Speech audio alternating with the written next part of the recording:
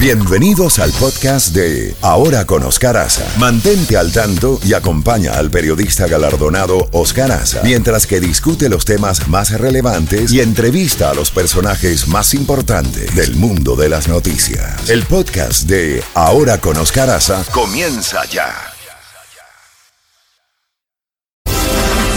Bueno, 7:30 de la mañana. Bueno, Jacobo, renunció David Cohn y también se está diciendo que la consejera Kellyanne Conway violó la ley Hatch, que es que ningún funcionario federal puede estar involucrado en actividades políticas de ningún tipo, partidistas, etcétera. Vamos a comenzar por David Cohn. Se espera que la bolsa a las 9:30, cuando suene la campanita en Wall Street, el Dow Jones se proyecta a la baja. Ayer se supo, creo que la noticia fue dada, ¿no? Después del cierre de la bolsa de valores, creo, sí, tratando de evitar un descalabro. Hoy estamos viendo que ya lo que le llaman los futuros están apuntando a una baja significativa, por la sencilla razón de que Gary Cohn es considerado uno de los hombres fuertes de Wall Street. Él fue de los más altos ejecutivos de quizás la firma más importante de Wall Street, Goldman Sachs. Es un hombre que se esperaba que sería una fuerza moderadora. Dicen que es demócrata, en todo caso sería el primer demócrata en el gabinete de Donald Trump. ¿Te acuerdas tú de la famosa marcha, la funesta marcha en Charlottesville, Virginia, hace medio año, ¿te acuerdas? Sí. Donde la gente estaba marchando con el saludo alemán, los nazis, y echando toda clase de insultos a los inmigrantes, a los judíos, a los latinos. Y entonces el presidente Trump dijo que los dos grupos tenían gente buena dentro de sus filas. Está hablando de los que se ponían a esa marcha y los que estaban en ella. Y eso pues no fue bien recibido porque era una marcha totalmente racista en todo aspecto.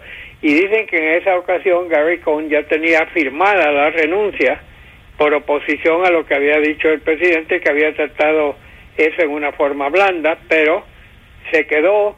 Pero esta vez los aranceles, él fue el arquitecto de ese plan que se aprobó en el Congreso sobre reducción de impuestos, y tenía mucha influencia con el presidente Trump, pero aparentemente no la necesaria para convencerlo de que no le meta 25% de aranceles al acero y 10% al aluminio, porque eso va a ser dañino para Estados Unidos. Va a crear despidos, va a crear menos inversiones, va a crear que aumente el costo de la vida. Pero Gary Cohn no es el único que ha dicho eso. El presidente de la Cámara de Representantes, Paul Ryan, republicano, le ha dicho lo mismo al presidente a través de un comunicado.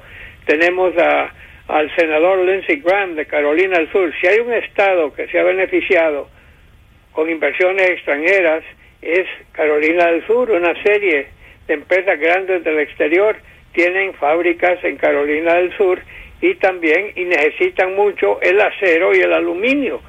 Y entonces Lindsey Graham le ha dicho al presidente, no lo haga.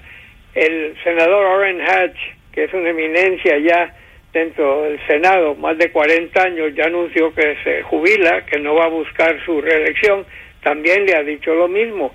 Pero dentro de la Casa Blanca hay un ala que es muy nacionalista, muy anticomercio internacional, y esa es la que aparentemente tiene el oído actual del presidente.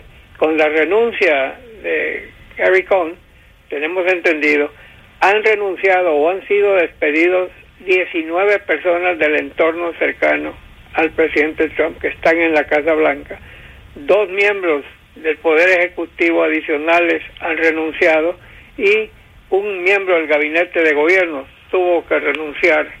Creo que era el ministro de Salud, ¿te acuerdas, Oscar, que anduvo viajando excesivamente en aviones de alto costo? Justamente la alcaldesa de Nashville ha sido obligada a renunciar por un affair, una relación amorosa, donde utilizó $11,000 del erario público para pagarse sus viajes. Y aparte de eso, tenía amoríos con el hombre que la protegía, el jefe de la escuadra que la protegía. tenía una aventura con él y él recibió una serie de pagos adicionales, pagos por servicios extras. Bueno, pero eso no es mentira, le dan servicios extras. Sí, no, sí, pero ya sabía que iba a decir eso. Sí, había que pagarle overtime. No, pero sí, overtime, pero también se echaron un viaje juntos a Grecia en una misión que ella iba, se lo llevó a él y se quedaron 3 días extra. Digo, o sea, mal uso de los fondos del gobierno. Si ella quiere tener sus aventuras, pues ese es asunto de ella y el señor, pero usar gastos públicos, se vio obligada a renunciar. Sea como sea, Oscar, la cantidad de gente que ha renunciado o ha sido despedida de la Casa Blanca es la más grande, yo creo que en toda la historia de los primeros 13 meses de gobierno. El que más había tenido cambios era Ronald Reagan, cuando él era presidente, en sus primeros 13 meses, pero solo era un 17%. En el caso de Trump es un 47% el que ha sido despedido o se ha movido, para darte una idea. Ahora, ¿qué va a pasar? Vamos a ver qué ocurre hoy en la Bolsa de Valores. Mientras tanto, tenemos otro caso interesante. Jared Kushner, el yerno del presidente Trump, el esposo de Ivanka, que no ha podido recibir total aprobación para estar leyendo y recibiendo detalles de alta inteligencia o de severa inteligencia, como le quieras llamar. Pero se va a reunir con Peña Nieto. Exacto, ha viajado a México a reunirse con Enrique Peña Nieto en momentos en que el presidente Trump está también amenazando aranceles a México y a Canadá si no se llega a un acuerdo en las renegociaciones del Tratado de Libre Comercio entre los 3 países que fue firmado en 1994 cuando Bill Clinton era presidente. Todavía me acuerdo la ceremonia donde estuve presente yo y los que cubríamos la Casa Blanca, que yo siempre pensé que era una gran cosa para los 3 países, Oscar, y creo que los 3 países se han beneficiado. Han habido en algunas cosas que no, pero en un total creo que a los 3 países les ha ido bien con ese TLC, como se le llama. Así que tenemos eso. Y quien no juega es Putin. Ahora hay un doble agente que aparentemente ha sido envenenado en el Reino Unido con su hija, y realmente recuerda el caso de Litvinenko con plutonio, que fue envenenado, y otros que han muerto, ¿no? ¿Te acuerdas el famoso caso, lo comentábamos contigo ayer, de una persona con un paraguas que le dio un puñón y terminó, creo que murió la persona. Murió. Estos dos no han muerto. El padre... adversario de Putin también. También tenemos otro caso, Oscar, que tiene que ver un caso de faldas, o falta de faldas, sería más indicado. La reina esta, que se ha vuelto ya reina de la pornografía, que tiene el nombre de batalla, es Sherry Daniels, sí, está entablando un juicio contra el presidente Trump debido, toda esta historia viene de que ella iba a revelar, ¿te acuerdas el famoso diálogo que existió en autobús donde viajaba Donald Trump y un joven de apellido Bush? Que era, sí, en la campaña de lo que él le hacía a las mujeres. Era familia lejana de los Bush, sí.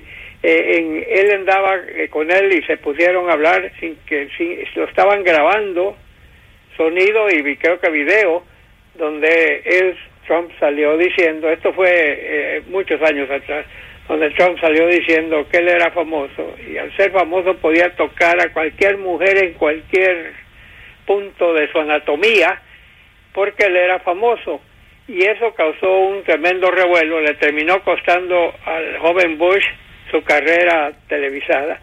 Se armó un gran salieron a la palestra cerca de 18 mujeres antes de la campaña acusando al candidato Trump de haberlas hostigado previamente en algún año, y también salió a relucir algo que era muy importante, y es que esta estrella de la pornografía, la señora Sherry Daniels, había tenido aparentemente, voy a ser cuidadoso con mis palabras, amoríos o aventuras, Melania. Entonces, parece ser que esta actriz o pornografista iba a salir a la palestra después de que se había oído lo del autobús y lo que había dicho Trump. Ella iba a salir a la palestra a denunciar de este amorío que él había tenido con ella, y entonces el abogado personal de Donald Trump trató de comunicarse con Donald Trump, pero no pudo, porque la campaña estaba ya en sus momentos finales. Entonces él tomó la decisión de negociar con ella su silencio, que no dijera nada, y creó una corporación en Delaware y le pagó a ella $130,000 por su silencio. En otra noticia, Ted Cruz y Beto O'Rourke se van a enfrentar en las aspiraciones al Senado de Texas. Sí, pero lo interesante del caso, Texas se ha vuelto un estado totalmente republicano, pero lo interesante del caso es que para estas internas, para elegir a Beto O'Rourke, hubo un mayor número de demócratas que en años anteriores. Y recuerda que hemos estado comentando contigo, Oscar, que en las elecciones recientes que se han llevado a cabo en Estados Unidos, ya sea para las asambleas estatales o ya sea para, como en Alabama, para el Senado Federal y en otros lugares, los demócratas han estado derrotando a republicanos desde que Trump llegó al poder. Y a eso agreguemos también que más de 40 senadores y congresistas republicanos han anunciado que no buscarán su reelección, incluyendo ayer creo que salió Tad Cochran, que tiene 80 años de edad y más de 4 décadas en el Senado republicano de Alabama, diciendo de que no va, creo que es de Mississippi, no estoy seguro, uno de esos dos estados sureños, él tampoco. Entonces estamos viendo muchos republicanos que no van a participar en los comicios. Entonces se pone bien interesante las elecciones legislativas del primer martes de este mes de noviembre, donde estarán en juego 435, todos los escaños de la Cámara de Representantes y la tercera parte del Senado, o sea, 133 escaños estarán en juego. Esto se vuelve muy interesante y vamos a ver qué es lo que termina sucediendo. O'Rourke llamó la atención porque hizo una campaña casi solo. El Partido Demócrata casi no le dio fondos porque no creían que tenían chance, y ahora la forma en que él ganó las internas pues lo vuelven un rival serio para Ted Cruz. Tad Cochran es un senador por Mississippi, fue electo por primera vez al Senado en 1978 y nació el 7 de diciembre, el día del bombardeo de Pearl Harbor, pero 4 años antes del ataque a Pearl Harbor. Nació el 7 de diciembre de 1937, de manera que tiene 80 años, va a cumplir 81. Y 40 años en el Senado.